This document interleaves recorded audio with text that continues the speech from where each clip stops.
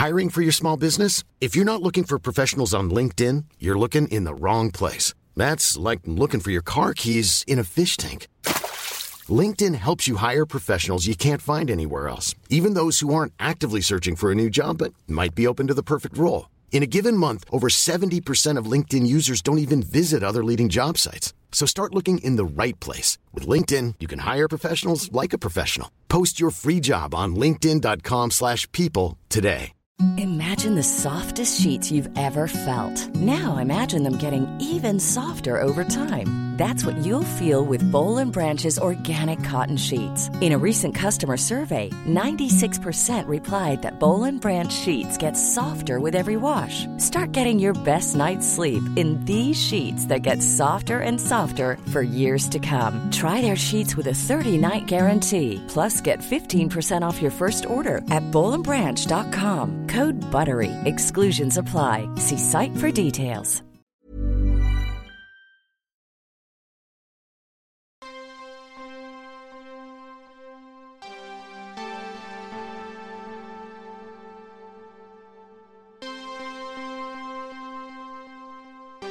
I don't get it. When we first got married, you could punch out a breakfast like Mother used to make it.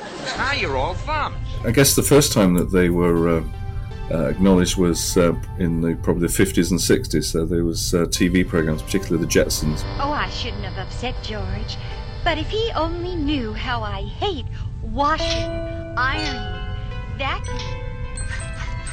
The family there had a flying vehicle, and in the United States in particular, there was a lot of publicity about the potential of people living in the suburbs that could fly into work using either flying cars or having their own aircraft parked in their own hangar, which was attached to their homes. And this was a great idea until it was realised there was no airports or airfields in the centre of the majority of their cities. So that kind of didn't really go anywhere. Welcome back to the world of Where's My Jetpack? Back in the 1960s, we were promised everything from jetpacks to flying cars and holidays in space. But here we are in the 21st century, not a jetpack in sight. So what happened to those space-age dreams? I'm Sarah Cruddas. And I'm Luke Moore. And each episode we'll be taking you on a mission to find out by exploring a different futuristic promise that never was, to find out if it was all just science fiction, or if these great inventions are either just around the corner or lurking in some unexpected places. This is episode 4, Where's My Flying Car? Listen, getting involved in podcasting so you can talk about flying cars, fantastic. I'm like very happy with that. This is the existential question, isn't it, that people have been asking for decades, more so than where's my jetpack? Yeah. It's where's my flying car? Absolutely. And again, it comes back to that thing we talked about on previous episodes. You sit down as a kid or as a teenager or whatever, you watch a movie and it's Blade Runner or whatever, and there's flying cars everywhere. And when I was a kid, obviously I was a big football fan, as people who listen may already know. I was always worried that when I got to adulthood, that the football players would be robots. Right? Wow! You really did overthink a lot as a child. Yeah, you know me, and I was worried. I was thinking, oh God, there's going to be no people playing football. But as a part of that, I also thought, well, all this stuff's going to be happening by the time I'm an adult. There's obviously going to be flying cars everywhere. It's going to be amazing, and yet we don't see it. I know, and it's one of those things. I think before, humans have always wanted to fly, and as soon as we started driving, the next thing was to assume that we'd be able to take those cars to the skies. And then you look at science fiction and it has all these great ideas. Back to the Future, Blade Runner. I watched Blade Runner last night. All these dreams and hopes of having a flying car, it's just kind of accepted. And instead, as I mentioned before, we jumped into cyberspace. So why don't we now take a look back at where the idea of a flying car came from? Have you ever been caught in a traffic jam and wished you had wings and could fly away from it all? Well, you're not the only one. It wasn't long after we first got cars that people started dreaming of taking them to the skies. In 1917 came our first attempt, the Curtiss autoplane. With 4 wheels, propellers and 3 vertically stacked wings, it was capable of lifting off the ground. Liftoff. We have liftoff. However, it never quite achieved full flight, and the First World War scuppered its development. More attempts were made throughout the next 50 years as excitement for a car that could take to the air continued to build. Even the legendary Henry Ford, the man behind the Ford Motor Company, talked of a future where we could drive a combination of aeroplane and motorcar. Mark my words, a combination airplane and motorcar is coming. But come it did not. Some promise was shown, such as the Aerocar in 1949, which had Civil Aviation Authority approval to fly, but also a lack of buyers. Change a 60-mile-per-hour traffic-hampered buggy into a high flyer on the unlimited highways of the sky. And later, things got even worse for the hopes of a flying car. In 1973, excitement was building as the AVE Mizar, built by Henry Smolinski and Harold Blake, took off on the vehicle's second test flight. But minutes after liftoff, the right wing of the car folded and collapsed, killing both men as the vehicle crashed into the ground. This was the beginning of the end for the dream of a flying car. And coupled with exhaustive regulations and lack of enthusiasm, hopes started fading away. It's times like this it occurs to me we were lied to by the Jetsons. So there we go, for decades, literally as soon as we had cars, people were thinking, how can we make them fly? Because you've got to remember, as humans, we've been obsessed with flying. Yeah, we've been obsessed with flying. You look at Icarus. Comes up on the show every episode, doesn't it? Yeah, it really does. that desire to fly, to fly like a bird, to no longer travel in a conventional way. So as soon as cars came along, of course, people were like, can we fly them? Can we take to the skies? Do you know, I reckon people listening might be a bit surprised by all the information in that package there, because, you know, it's not something that we would consider has been constantly explored across the entirety of the 20th century, really, because it's been stopped in its tracks so early on, so many times, for all the different reasons you mentioned there. I think people will find that a little bit surprising because we've never really seen it. I mean, we're going to come on to things like drones and helicopters and all the rest of it, but really, it's never really come close to anything like we would recognise as a flying car. Well, it's interesting because a lot of the attempts, there was one called the Convair Model 118. You may not remember that. No one does. Back in the 1940s, 1947. How old do you think I am, Sarah? Well, 1947. Older than you is the answer, right? But this was literally, imagine a small aeroplane and then stick a car on the bottom of it. Yeah. That was literally... Got to start somewhere. Yeah, and then there's other ones. The British Army had their own version in the 1940s, which could fly for around... It was essentially a helicopter mashed together with a car, and it could fly for about 10 minutes, and they thought they could use that as a way of getting cars to new places, to, traversing over difficult terrain. So people have been trying to develop this idea, and actually we look at all the science fiction, we look at Jetsons, we look at more modern movies such as Blade Runner and Back to the Future. But the idea, this is one of these rare situations where the engineering actually comes before the science fiction, because it really was the turn of the last century that we tried to make cars fly and realised we couldn't. And then science fiction's picked off the back of it, which is unusual because normally it's the other way around. So it's something engineers have certainly been dreaming of for a long time, but we haven't quite got there yet. And I think the reason for it, looking into it and doing some research for the episode today, it looks to me like the reason for that is just because it's so hard. I mean, it's hard. I love your research. No, I think it is. I think if you look at the idea that, and I know you're probably going to question this, and we're going to talk about this in a bit more detail, but the idea that it needs to be an efficient plane, a flying vehicle, if you like, of some description, and a car that can unencumbered drive around on the road. Well, these are two very different things. It's exactly right. They're very different. So it's very difficult to amalgamate them and just go, bang, there you go. And as you've said, I was being a bit facetious when I said, they've got to start somewhere. Just sticking a plane on the car, it's obvious for me to say now, sat in the studio not doing any work towards it 70 years later. That's not going to work, right? Because the way a plane needs to fly, for example, it's all about air passing over the wings. It's about power to weight ratio. Bernoulli's principle. Yeah, exactly. Well, you know the scientific word for it. I just know how to describe it because someone told it to me once. But the point is, in some ways, the car part of it may negate the plane part of it, or vice versa, and it makes it tough. You're exactly correct. So it's one of these tricky engineering challenges because we know if we design a car, we want it to look a certain way so that it's roadworthy and safe. And we know if we want to design an aeroplane, it needs to be practical to go in the sky. But then when you mash them together as a two, and as you mentioned, these literally sticking an aeroplane on top of a car, or there was something known as the trifibium, which was essentially, the sidecar of a motorcycle. Yeah. One of those with basically like a hood. And then they tried to fly that. And It's that massive engineering challenge because scientists dream up all these crazy things they want to explore and do, and then it's engineers who actually have to go and do the hard work and find out how to do it. And it's actually a massive engineering problem. So we have tried for decades to get a flying car. We have had cars which have flown, but nothing's really been practical because, as you mentioned, you've got two different problems. You're trying to design something for two different situations. So the question is still, do flying cars actually work? Can you ever have something which is fit for both purposes? And in the past, certainly the answer was no.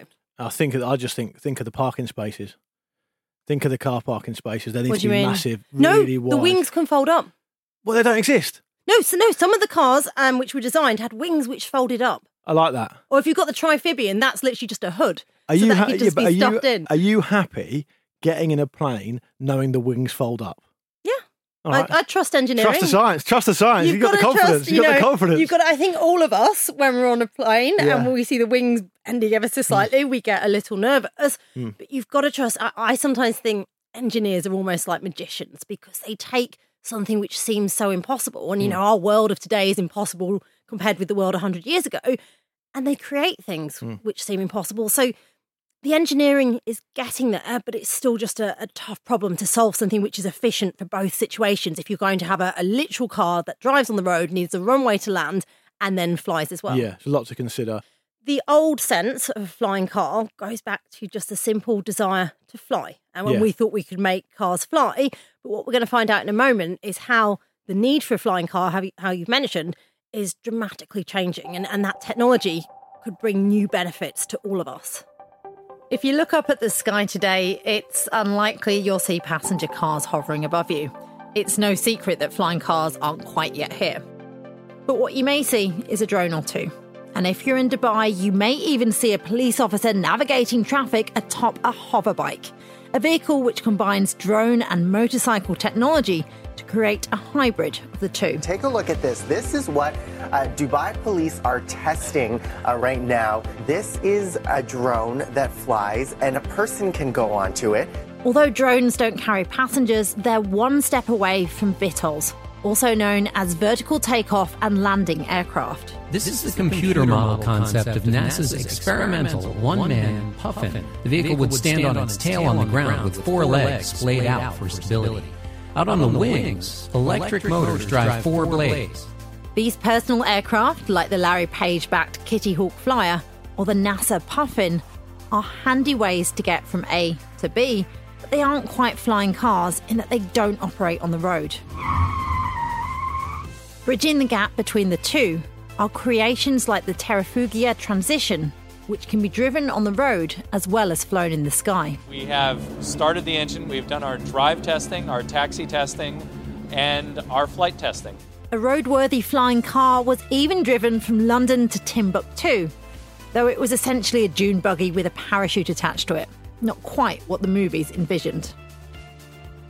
So, while the flying car is not yet here, a lot of the technology associated with it is. And as innovators look for more efficient, exciting and greener ways to travel around busy cities, we may not be waiting too much longer. After 1 mile, deploy wings. Yeah, I feel like a lot of people have attempted. You heard about that dune buggy there, which flew from London to Timbuktu. Yeah. It sounds great, but it was essentially a dune buggy with a parachute. Right, and I think lots of people are trying to make that flying car because it sounds so exciting, and also it's good advertising for something you're doing. But it's, I mean, just in that package, it's interesting because now, because of the advent of, for me, the standout here is the drone technology thing. You don't need to be a scientist to think, okay, some of the stuff you can do with drones now, whether it be, contributing to every single Netflix documentary ever with that shot over the neighbourhood. Yeah, TV shows I've done, we use a drone for every episode. Yeah, exactly. Make them bigger. Make them more fuel efficient, whether you're using electric power, whatever. And all of a sudden you start to get better power to weight ratios. You can start doing more and more with them. And that feels to me like that's the way forward. But I am going to have to say, because people are expecting a flying car episode here, a drone is not a car. Well, exactly. And I think now we're in the present, the question to actually ask is, what do you think a flying car is? Because what we're actually seeing is a divergence in what a flying car could potentially different possibilities in different areas. Yeah. So you've got something like the Aeromobile One, which is literally a car that can fly. And one person who can explain this is Patrick Hessel, and he's the CEO of Aeromobile, who've been developing this new type of flying car. So in drive mode, the first commercial Aeromobile has similar dimensions to a car, enabling it to drive on the road. It has 4 wheels, it's a 2-seater, and the front cabin resembles a supercar. Also, it's wider than a standard airplane's fuselage, gives the passenger more space inside. The vehicle transforms its wings from a rearward position outwards and gives it around a 9-meter and 29-foot wide wingspan. So to drive the vehicle, you need a standard driving license. And in the flight mode, it resembles a small airplane with a wider fuselage and a very unique but very appealing look. You take off, you land just like with any other small airplane. To take off, you need about 1,300 feet of a runway or straight road. And you do need a private pilot license to fly the vehicle.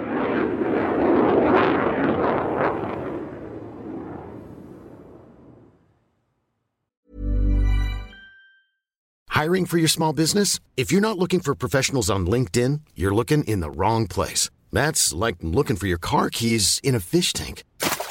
LinkedIn helps you hire professionals you can't find anywhere else, even those who aren't actively searching for a new job but might be open to the perfect role. In a given month, over 70% of LinkedIn users don't even visit other leading job sites. So start looking in the right place. With LinkedIn, you can hire professionals like a professional. Post your free job on linkedin.com/people today.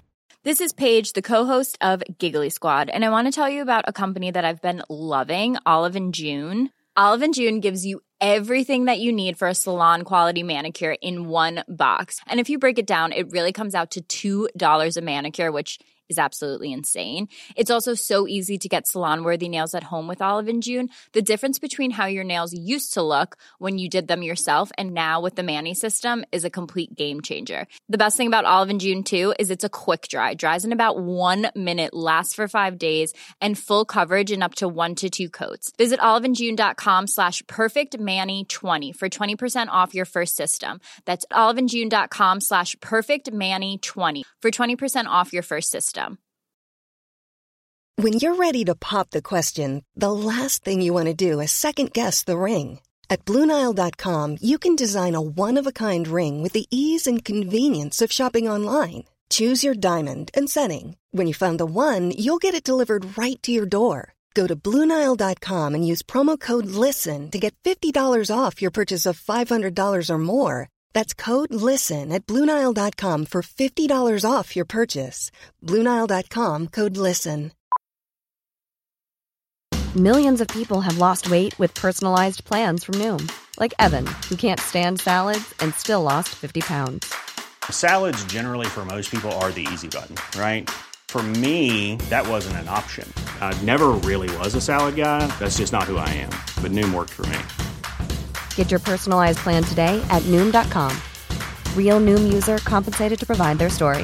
In 4 weeks, the typical Noom user can expect to lose 1 to 2 pounds per week. Individual results may vary.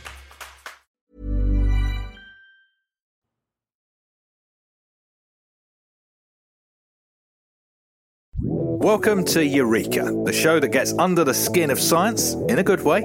I'm Rick Edwards. And I'm Dr. Michael Brooks. Not the kind of doctor who'd be able to help much if you were having like a heart attack. But if you're wondering about quantum physics or the theory of matter, he's your man. Well, probably. Every week we're asking a new, puzzling question from the world of science and discovering the answer with the help of a world-leading expert.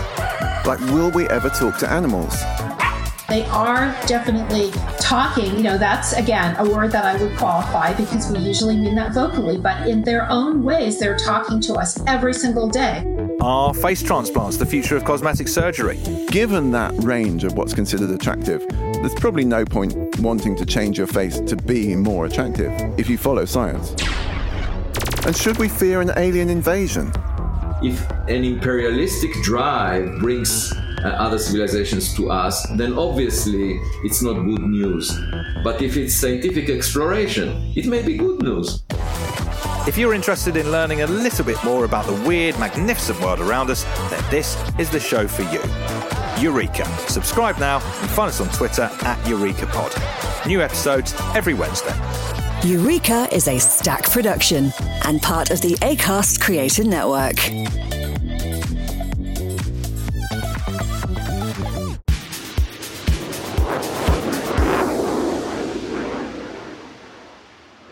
Now, to those of you listening to this episode on the train into work or out on a run or whatever, and you are envisaging a flying car, if you haven't seen Aeromobile, let me tell you now, this is exactly what you think of when you think of a flying car. It looks slick, it looks like an amazing sports car, but you see pictures of it up in the air or artist impressions or whatever, and it looks amazing. It looks like a great little mini private jet as well. This, for me, is the dictionary definition of what a flying car is and should be to people of our generation. I think it's coming in, they say it's coming in early 2023, right? Yeah, and at 6-figure price tag as well. So it's that could expensive. Be a lot different. There's a lot. Yeah. Listen, that could be 950 grand or 100 grand. There's a big difference there. But I think if you've got the money, and Patrick Hessel, who's the CEO of Aeromobile, he mentioned you have to have a pilot's license. Yeah, you have to.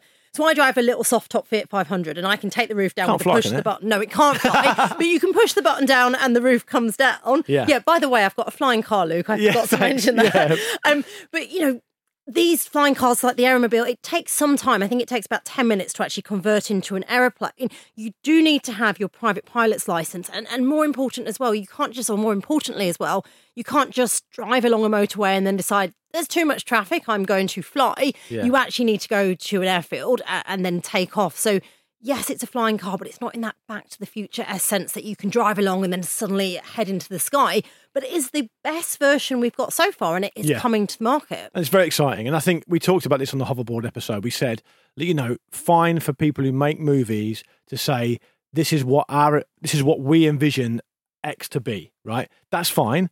It's a TV show or a movie or a video game or whatever. This is the reality of what you are actually able to do. And I don't see how you can get much better than this, but maybe I'm just being a little bit preemptive and saying, well, maybe in 10 years' time you will better get better. To me, I don't see, in practical terms, sorry to be a bit boring, how you can realistically be going along a motorway and then go flip the wings out and fly. It doesn't. It's regulation-wise, it's never going to be allowed. No, but science fiction told us that was going to happen when people were imagining Got the a lot future. to answer for this science fiction. Science fiction always does, but mostly, you know, as I've said a few times in a few episodes. Every episode? Yeah, science fiction should be renamed science prediction. There we go. Because all the things you imagine come true as well as all the things you can't imagine. But I would say the flying car is really split into two camps. So you've got the classic flying car, and as you say, Luke, that's the closest to what you can imagine an actual flying car being. That's the Aeromobile. They've got a 2-seater. They hope to release a 4-seater in the near future as well, so you can take some passengers with you. You do need a private pilot's license and you do need access to an airfield. But for wealthy people, it's a solution. And then on the other side, you've got VTOLs, vertical takeoff and landing, and also drones. And the potential on this technology to actually have not really a flying car, but a flying vehicle which can actually transform ways you and I get around a city. So instead of by cars or by other forms of public transport, we can get these flying vehicles. Now, one person who knows a lot about this and can explain how they might work is Andrew Chadwick, who is an expert on everything to do with unmanned aerial vehicles.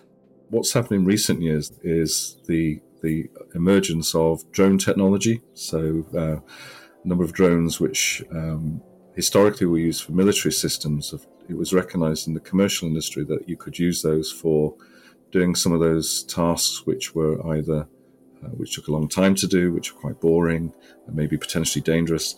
And that with the introduction and development of battery technology, with communications technology, so with 3, 4, and now 5G, that it was possible to actually operate drones and fly them around our towns and cities and in rural areas. And that led eventually now to the development of these, what was called flying cars, can be called electric vertical takeoff and landing aircraft, or I like to call them just electric aircraft because that covers a wide variety of those.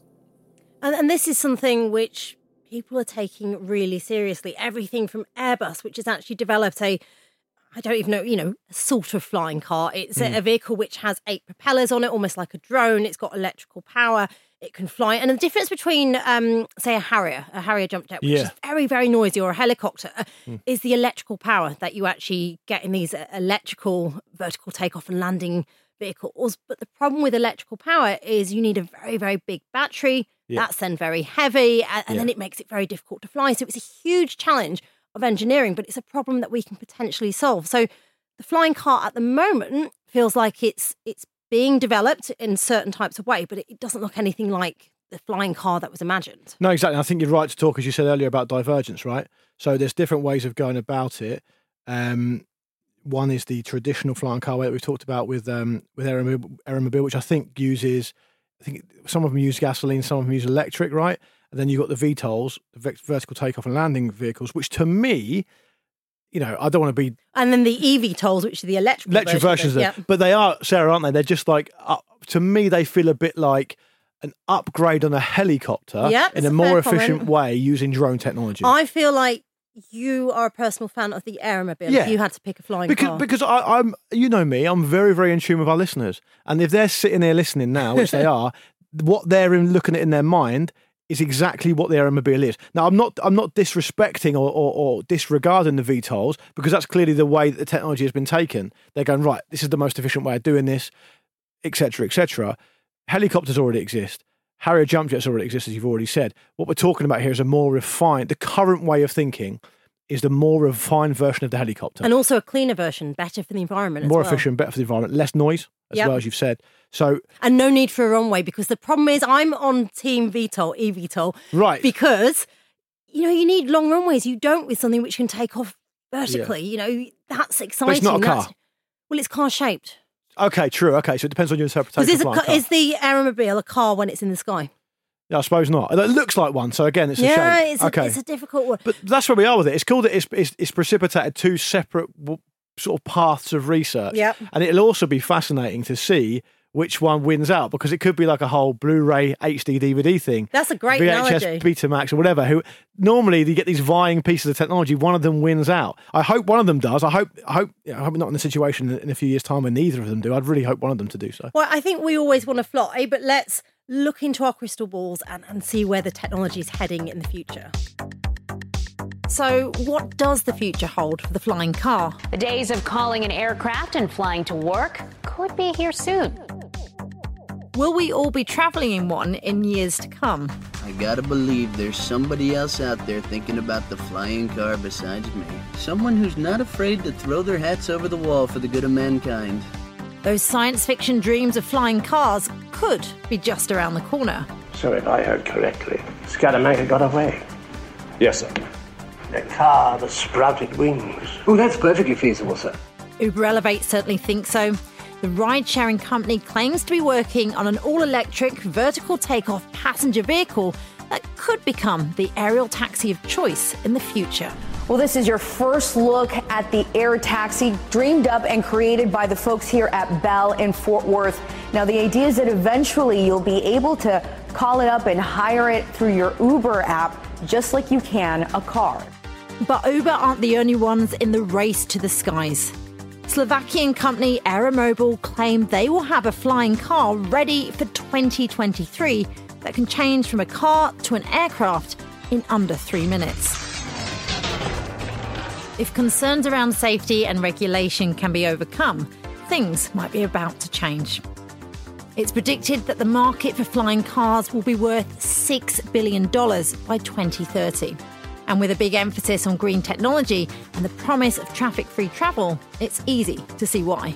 The sooner developers build trust in their innovations, the sooner the buyers will bring the cold, hard cash, and maybe we won't have to wait until 2049 to take to the skies in our own flying cars. If more people threw their hats over the wall, we wouldn't be sitting in this mess right now. We'd be zooming over it in the flying car. And if commuting via the clouds wasn't enough, surely the thought of travelling across town without ever hitting a pothole is enough to convince even the hardiest of city dwellers. So, fasten your seatbelts. Hey, Doc, you better back up. We don't have enough road to get up to 88. Roads? Where we're going, we don't need roads. Hey, Marty! I think for me, two things which stand out, three things actually, let's go for it. The first is the financial aspect. People are starting to back it. Mm-hmm. The second is the environmental aspect, because we're realising that we've done damage to the planet and that we need to do things more greener, more efficiently, and certainly the electric version of these eVTOLs offer a solution to that problem. Yeah. But then third, and it comes back to a point that you mentioned earlier, Luke, is the safety. I mean, we are terrible drivers, really, as a nation and across the world. And would you trust most people you see on the road other than yourself to fly a flying car? And how do we regulate it? So it's one of these kind of like, the technology is developing. It might not be, apart from Aeromobile, which is hugely expensive and might just be for a niche market, the technology is developing, but it's how we can actually regulate it. And the money's waiting to go, but we haven't quite defined the market just yet. But one thing I would say is that Airbus is actually so confident, it's certainly in the eVTOL market, the air taxi market, that they predict it could be bigger than the aviation market, certainly their aviation market. So there is huge confidence in how it could revolutionise how we as individuals actually travel in the future. That's really interesting, because that's what was going to be my comeback to the point about people at large flying these and how many we could, I mean, you didn't say this, but you alluded to the idea that how many of them can there really be, given the amount of people out there and whether they're good drivers or not or whatever. My answer to that would be in the initial near-term future, you're looking at hire vehicles, basically. You're looking like a whole group of professional pilots, drivers, flyers, whatever you want to call them, and it almost becomes like a taxi service in the first and foremost. Look, I don't know this for sure, but I'm fairly certain back in the day, people would jump on the very primitive first cars and only I thought you remember that time. Yeah, I do actually. Yeah. Back when my first grandchild was born. No, but the point was that you would probably have because they were so unaffordable or so poorly spread around, you just jump on one and you'd hire one, or someone would drive one for you and you'd use it that way. To me, that feels like the best next step, right? A group of professional pilots who can use them and initially, of course, it's always going to be wealthy people who are going to use them, and they become more and more prevalent, and you come up with some sort of system because you learn from the initial foray into it with these professional pilots who are using them as hire vehicles, basically. Well, I guess there's 2 points. That the first is that, if we're going to succeed in having this technology for everyone, we need to democratise access to it. So it needs to be something which is more affordable. So such as, instead of calling an Uber, your flying car or your eVTOL or your flying taxi arrives. But the second thing is, and I don't know how you'd feel about this, but would you get in one where there was no pilot? Yeah, this is an interesting question. And I think I'd really be interested in a survey of that among people of different ages. I think if you asked people of 21 and younger if they would do it, I think a lot of them would say they'd be fine. Is that because they're not scared? Partly because, when you're younger, you're not as frightened of things. Although I'm a poor example because I'm always frightened of everything. But I think they're used to more automation. People are just used to more technology. If I called you one now, would you get in it? If I got my phone out... No, because I wouldn't trust what destination you put in it. You'd probably never see me again. But I was also going to... You'd enjoy your flight. Yeah, for a bit. I was going to introduce another concept as well. It's a little bit more abstract, but bear with me. Part of the reason I think there hasn't been a larger uptake... Well, there's a few reasons, but one of the reasons there hasn't been a larger uptake in, say, electric cars is because, to me, it's more of the same. Lots of people think it's just more of the same. Okay, I've already got a car. This is doing the same thing, arguably slightly worse, and it's costing me more money, and I'm not getting anything new, right? Would you not say that was a gradual phase in, though, because they're getting more places to charge your car, costs are coming down, and slowly they'll ban you from having a regular car? That's right. It's a process, though, right? My point being, though, the main point I was just going to make was that this is entirely new technology. So, for example, this technology doesn't exist, so it makes perfect sense from the very start of it to start off in an electric way, because then you haven't got to worry about other alternatives that are really bad for the environment. It's like a clean slate, basically. The technology exists, and we've had vertical takeoff and landing before in the past, so it has been around, but it's the fact of putting people inside it. And I think there is that, and it's interesting what you say about a survey, and I think I saw one survey online which said certain people in certain countries, I think it was the UAE, would be more trusting of using this type of technology than in other countries. I think the UAE topped that survey. And in the present section, we mentioned a concept called the NASA puffin. And this is literally, imagine standing like rigid with your arms straight and your shoulders pulled in. Yeah. And then you're literally inside almost like a telephone booth, kind of like in Bill and Ted's Excellent Adventure. I don't like the sound of this. Okay. And then it takes off. Right. And then you line forward. And then when you're lying forward, that's how you fly. And that was an actual concept The man who designed this is a guy called Mark Moore, and he's been involved with Uber Elevate and NASA, and he actually designed NASA's Puffin aeroplane concept. He's got his own company now called Whisper Aero, and we asked him about how this next generation of flying vehicles will avoid the pitfalls of today's equivalent. These aircraft are designed with redundancy so that even if there's a part that fails, the aircraft can still fly, take off, and land just fine. And a helicopter can't do that, never will be able to do that. Another unique feature of these eVTOL aircraft is they're very, very quiet. So by using these electric technologies, electric motors, you get rid of the very high noise that helicopters are pretty famous for, and why many cities don't even let helicopters take off and land within the city confines. In addition, helicopters are really inefficient. We measure aerodynamic efficiency by what's called lift over drag. It's how much lift force you create versus how much drag force is pulling you back. And a helicopter achieves a lift to drag ratio of about 4. An eVTOL achieves a lift to drag ratio of about 14. So it's 3.5 times higher aerodynamic efficiency. And in addition, the electric motors are another 3 times more efficient than a small turbine engine that helicopters use. So eVTOL are more than 10 times greater efficiency than a helicopter. So the technology's there. It's almost as often, it's a cultural shift and a psychological thing. And how do we actually get people to use these new types of vehicles?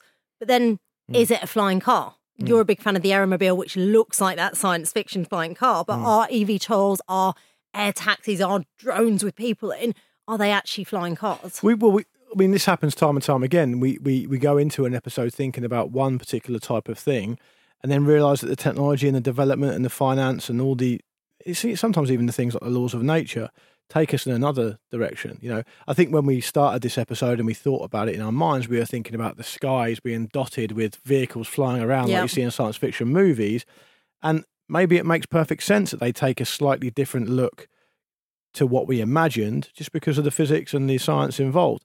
To me, what Mark's talking about there with the increased efficiency, the way that, I mean, it kind of makes perfect sense because you think, well, when was a helicopter developed? Ages ago. 50, technical term there, ages ago, yeah. 50 years ago, helicopters are flying all over Vietnam and the Vietnam War, right? They've been around for a very long time, and they've been back before that as well. It makes perfect sense that sometimes, or after a pretty long period of time, you don't just go, well, let's just keep refining and refining and refining. You think, hang on a minute, we know loads more about technology now. Let's start from scratch, and let's do it in a slightly different way, in a much better way. And you could say, harking back to our first episode about jetpacks, is the flying car actually a mashup between what we thought a personal jetpack would be and what we thought a flying car would be? Is it this, NASA Puffin, the NASA Puffin concept? That is my favourite. But is it this individual thing that enables you to fly, enables you to escape traffic, something which is autonomous, which doesn't require a qualified pilot? Is it a mashup of things that we expected would happen, which can actually revolutionise the way that we get about? So we've actually got 3 separate kind of angles of attack. We've got the Aeromobile, we've got the eVTOL, and then we've got the Puffin, which I know is a kind of version of the eVTOL, but it's like a self-flying car. Yeah, a lot of people have come up with, there's people with serious money behind this. Larry Page, for example, with the Kitty Hawk Flyer. There are people putting serious money into this because they want to disrupt transportation. And one of my key things, within the space industry, I work with an organisation called Space for Humanity to democratise access to space. And one of my key goals in what I do is that if we want to succeed, certainly if we hark it back to space exploration, which, as you know, is my jam, if we are to succeed in doing these things, we can't leave anyone behind. But it's the same with autonomous vehicles, with so-called personalised air transport, flying car, if you will. This needs to be something which is for everyone. And I think that's something which our friend, expert Andrew Chadwick is very passionate about as well. The plan is that everybody can use these. Obviously with any form of new technology, the early adopters generally are people who are willing to pay maybe slightly more for that service, particularly those individuals where time is their main driver and they need to get to places a lot quicker. But the companies that are developing these systems and the service operators that want to provide the service, I mean, their models, their business models, and their market is with the public. So and that's what the aim is for, and to make it affordable so that anyone and everyone can actually use this transport. So that it's definitely trying to democratize access to aviation, connects people more using aircraft, these electric aircraft, right across the UK and the world. So we have the idea of a load of different ways of moving forward with this technology. We're going to get into the early adopter phase where obviously the wealthy people are going to get involved, or we're going to have hire car versions of it, or taxi versions if you like, and then it's going to be completely democratized over a period of years, I suppose, before we move into that actual age of personal flying vehicles. Is that what we're saying? Pretty much. And I think if you go back to the year 1900 and you look at, the car had only been invented, 17 years before that, and no one envisioned the world of today and how commonplace it came. And, flight was in 1903, and then they tried to mash up the two things. And it's one of those things which sounds impossible, but the money's there. And as bad as it sounds, if the money's invested, and if big companies are taking this seriously, technology is going to develop in ways we probably can't imagine. So when it comes to science fact or science fiction, Luke, what do you think? Do you think I've answered your question of where the flying car is? Yeah, I think so. I think science fiction or science fact, this one to me appears to be more like science fact, I would say. But we're a little bit early, as we can find ourselves on a number of these different episodes. But the best person to give us the answer to that, I think, is Mark Moore. So why don't we give the final word to him? So it really is not that far away. Within the next, 3 to 5 years, you're certainly going to have the opportunity in a few select cities to be able to fly one of these really amazing aircraft and experience what it's like to jump into the Jetson age. Great. Awesome. That's so cool. Has that answered your question? It's just cool, yeah. It's just a great thing. And I like the way you phrased that at the end about the Jetson age.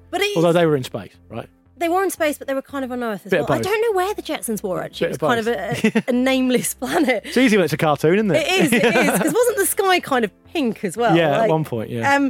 So I think looking at that, just imagine, if you can, 4 or 5 years' time, and that'll go quickly. We all know how fast time can go. But just to turn up at a city and less traffic on the road, and then you've got these new ways of getting around, these electric vehicles, these autonomous vehicles. You can just call up using your phone the same way you might call up a taxi nowadays, and get to your destination without traffic. Oh, mate. I'm all for it. It took me 8 hours to get back from the Lake District yesterday. So, 8 hours? Yeah, so I'm all for this. Are you a slow driver? No, I haven't. There's other cars in front of me. But it won't look like the classical flying car that we've seen in the movies. It'll look like something we couldn't imagine. I know it's cliche. Which in a way is more exciting. Yeah, it is. And it's just all these. I think the flying car is the number one thing. It's on par with Jetpack, maybe slightly above it in terms of things people have asked for and asked why we haven't got it yet. Yeah. It's just around the corner, but it might not work as a car. It'll be an alternative to a car. It's not going to look like the vehicle that Scaramanga used to get away from James Bond, which is basically like a massive wing on the top of an old like Austin Allegro or something. Don't put that in your mind. It's going to be something a lot more exciting than that. Well, that's it for this week's episode of Where's My Jetpack? We'll be back next week, so pack your bags as we ask, where's my space hotel? Yes, that was a terrible pun. Where's My Jetpack is a Stack production presented by me, Sarah Cruddas, and Luke Moore. The production team is Charlie Morgan, Luke Moore, and Sarah Cruddas. Our sound designer and editor is Tom Wally. Special thanks to our guests, Patrick Hessel, Andrew Chadwick, and Mark Moore. And if you like this show, please subscribe and rate wherever you listen to your podcast. It makes a huge difference. And you can also find us on Twitter, at Sarah Cruddas and at Luke Aaron Moore.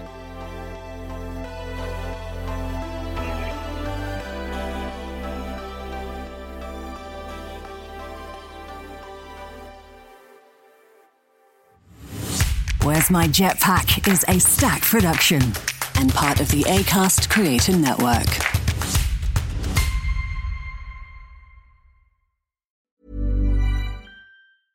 Mom deserves the best, and there's no better place to shop for Mother's Day than Whole Foods Market. They're your destination for unbeatable savings, from premium gifts to show-stopping flowers and irresistible desserts. Start by saving 33% with Prime on all body care and candles. Then get a 15-stem bunch of tulips for just $9.99 each with Prime. Round out Mom's menu with festive rosé, irresistible berry chantilly cake, and more special treats. Come celebrate Mother's Day at Whole Foods Market. Even on a budget, quality is non-negotiable. That's why Quince is the place to score high-end essentials at 50 to 80% less than similar brands. Get your hands on buttery soft cashmere sweaters from just $60, Italian leather jackets, and so much more. And the best part about Quince, they exclusively partner with factories committed to safe, ethical, and responsible manufacturing. Elevate your style without the elevated price tag with Quince. Go to quince.com/upgrade for free shipping and 365-day returns.